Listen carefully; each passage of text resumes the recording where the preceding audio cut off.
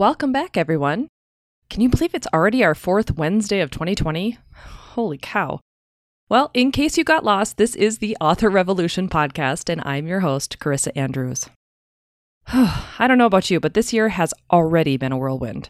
Are you in hyper overdrive too? If so, you're definitely in the right place. We can commiserate. Or maybe just pull up our big author panties and get on with things. Either way, we're in this together, so consider it a good thing. Okay, so here's what's going on. Lately, I have been a headless chicken as I prepare for a number of book-related things in the author side of my career. I've just had my very first BookBub deal on my first ever book, Pendamis. And if you're interested in those results of the deal, I will be filling you in a podcast next week, so stay tuned. But I'm also diving into what my PA and I are calling the Merciless Month of Freebies in honor of my new book, Love is a Merciless God, which launches February 11th. So we have freebies flying out the door like fireworks, all starting with this BookBub deal and through the end of February. So as you can imagine, there is a lot involved. In addition, I'm a little over halfway done with Secret Legacy, which is book 1 of the Windhaven Witches. That's going to launch in September. And because it's a big deal in my world, I'm kind of freaking out. I don't know if you remember, but this is the title I'm trying to hit the New York Times with.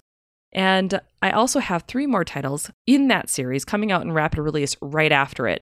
So I have my nose to the grindstone and I need to get those books done.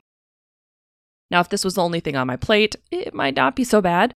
But I also have this beautiful podcast to do, webinars for my courses, updates and creation to the courses themselves. I'm still working on rapid release roadmap after all. So none of this even touches my nonprofit organization, the Lakes Area Writers Alliance, that I am board president of, or the 5 kids and 2 crazy huskies I have at home, or the husband who I adore who is always wanting more of my time. So when I add on top all of this author publicity stuff many people would pay others to do, it's more like a full-time job. No joke. If you haven't heard me say it before, here it is again. Self-publishing is not for the faint of heart. It takes a lot of hard work, devotion, and a teeny little bit of luck. I'm not saying this to scare you off, though. I'm saying it because if I can do it, you can do it. However, it is important to take notice when we start to feel a tad bit on the crazy side. Luckily, I am starting to come off my crazy train a little bit as I get my big projects managed better using a cool new online app called Asana. In fact, I love it so much, I instantly became an ambassador for the program, which basically means I can sing their praises and get an affiliate commission if you love it as much as I do and buy the subscription for yourself or company. It is seriously that good. And let me tell you, that was a lengthy process of courses and awesome insights to get there, but so worth it because I have a much better understanding on how to use it and share the program itself. I might even do a lesson on how it works for authors, so stay tuned. As you can tell, I highly recommend it, and if you have big projects coming up in your plate for 2020, with a lot of spinning plates in the air, going all different directions, you're going to want to get this program at some point. Anywho, in order to avoid full-on meltdown, I do have a number of tips for overcoming author overwhelm. Want to hear them? All right, let's get started. Number 1 is be mindful. Whenever I start to feel overwhelmed, it's the first sign I heed as means to be more mindful and to slow down. Generally, a feeling of overwhelm happens through anxiety. You're anxious for the future, maybe you're a little bit worried about the past. Either way, taking time to be present, notice your thoughts, your feelings, and your body's responses, like a fast pulse, fast breath, agitation, will help you to be more in tune with the moment. Anxiety simply cannot exist where presence is. When you're in the moment right now, it's literally all there is. So if this kind of thought processing is new to you, I really encourage you to check out Eckhart Tolle's book, The Power of Now. I love that book, and it has literally changed my life. All right, so number 2, take a breather. This was never more true for me than it was the past few days. Nothing was working. Computers were being slow. My internet didn't work. My screen recorder was screwing up. My time has been cut short. I don't feel as though I'm being as productive as I'd like, and yet I forced myself to take time out. I've walked away from it all and instead tuned into my daily workout and meditation practices. I am loving Deepak Chopra's Ananda meditation app, and I can sit down, find a meditation I like, and set it to go for however long I have time for. I've done as little as 5 minutes and as much as 45. It is heavenly. I also like the 21-day meditation experience that Deepak does with Oprah, which is coincidentally coming up very soon. So maybe for you, it's going outside on a walk in the woods or taking a break for a cup of tea. Listen to music, read a book, whatever it is. Get away from whatever's freaking you out and disengage your brain's fight or flight response so that you can de-stress, for goodness sake. All right, number 3 is work out. I just spoke about this a second ago that I've been turning to my workout practices, but I have talked about it a lot in the past to everyone. Many roll their eyes, but you know what is so true? Get your burn on with a workout. Science is proving that not only are workouts good for improving your cardiovascular system, your muscle conditioning, etc., you're also de-stressing, reducing those cortisol levels in the body, not to mention you are also spurring on neurogenesis, which means new brain cell growth in the brain. I actually wrote an article for one of my clients on the topic, and I will post a link to it in the show notes. Number 4 is drink more water. Again, it may be a health component, but it plays a huge role in the way that your body handles stress, manages fat stores, and keeps your brain healthy. And we need that moneymaker in tip-top condition as authors, am I right? Now, did you know, statistically speaking, up to 75% of Americans don't get enough water? Yes, I wrote another article on this too, and it will also be in the show notes. But trust me, I know my stuff when it comes to a better mind and body. I've researched it all. No, it doesn't mean I'm perfect, but I do know what I'm talking about, and I know when I need to put it into practice for myself when it's been slipping. All right, number 5, recap and reset. Sometimes I find that I just need to know how far I've actually come before I can appreciate where I've been. So here's what I want you to do. I want you to start by writing down all of the accomplishments you've made. Maybe it's 20 for the year so far, or maybe your top 20 from 2019. Write down as many as you can think of, even the small ones. I'm really stoked about this new daily planner I've been using called the Full Focus Planner, and it puts things into perspective for me when I start spiraling.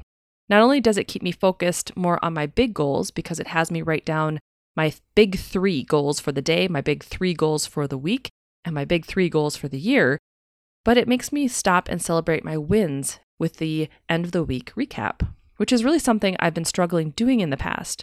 I like to accomplish something, but I'm always then moving on to the next thing to check off my list.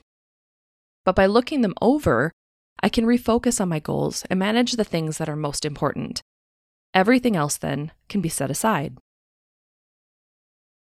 Number 6, focus on the joy.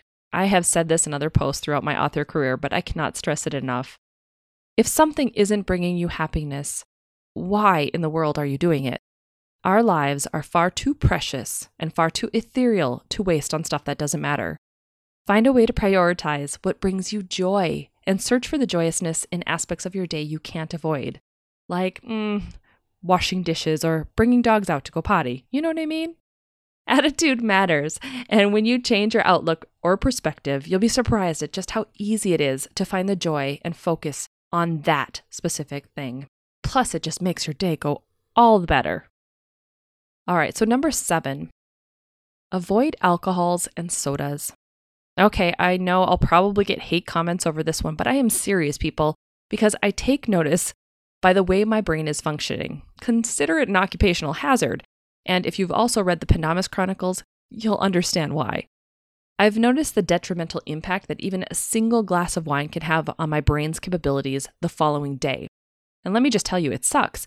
I want to be as clear-headed and focused as possible because I have too much to do and too much to say.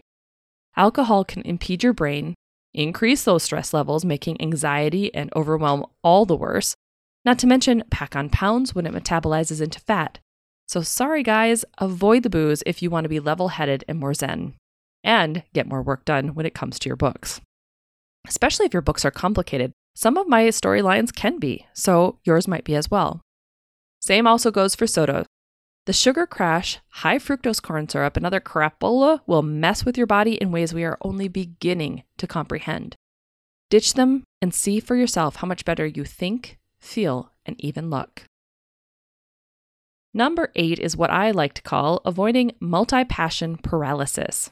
It is okay to have tons of interests. I do, obviously, The key here is that you don't want to get to the point where you stop doing anything and freeze. I love this quote I read just the other day, in fact, in my Full Focus Planner, where perfectionism is the mother of procrastination. This was a quote by Michael Hyatt, who is the guy that actually created Full Focus Planners. So I'm like, yeah, you know what? He is so right. And if repetition is the mother of skill, then this makes total sense. And I want you to think about that. So for those of you who have perfectionist imposter syndrome out there, and remember we talked about that in one of our previous episodes, I believe it was episode 10. And if it wasn't 10, I will definitely put it in the show notes so that you know which imposter episode is out there. Forward momentum is really your goal. But so many other authors and artists and people in general will get stuck when they see their workload. They see their to-do list, they realize how far they have yet to go, and rather than taking it one step at a time, they give up. What? You will never finish anything with that attitude. So everything takes time, and I want you to write this particular saying down just as a reminder for you. Transformation is not a future event. It is a present activity. That means you have to pull yourself into that present moment, work on the one thing you can do, follow it by the next, and keep going. And transformation happens over time. It doesn't happen in one big chunk, even if we'd like it to. So pull up your big girl or boy, whatever panties, and get it done. And if sorting out all of the to-dos that you do have in your list is a big deal, this is obviously where Asana comes in handy. All right, number 9, narrow your window. There are literally thousands, probably more than that, hundreds of thousands of things you can be doing at any given time. Narrow your window down to the 3 most important things you can do in a day so that you don't get overwhelmed. You won't be able to do everything, so start with that joy tip. Next, figure out how much time you allot your window. Then keep that window open only for instance, your book-related activities. You'll be surprised at just how much an hour can do and make a difference in your day. Plus, it sure as heck beats the person sitting on the couch playing Candy Crush and ignoring their book altogether. And if that person sounds like you, don't fret. There's no judgment here. Just jump back to tip number 1 and you are back on track. I have a bonus tip for you guys. I know we've gone through all 9, but I have to do another one because we all love bonuses, right? So this one's for you. For Pete's sake, ask for help. If you are truly getting overwhelmed, it's time to reach out and get someone else on board. Even if it's your son or your daughter, something like that, there are plenty of people you can even hire by hopping onto Fiverr, asking your local writers group, or hopping into your favorite Facebook group for writers. I actually found my amazing PA, Jenny, in the town I live in, funnily enough. She wasn't even in the whole PA scene. I actually recruited her. But now that I have her in my clutches, you can bet your bottom dollar I will not be letting her go anytime soon. She has helped me to engage my Facebook groups more, post stuff to social when I couldn't get to it, and even ordered some awesome swag stuff. Plus, she is a brainstorming master.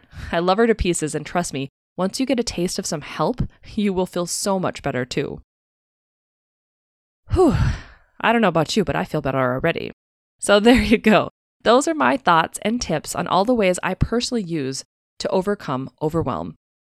I hope they've been helpful for you, and stop by our Author Revolution Facebook group to let me know how you're doing. Is there anything we can help you out with?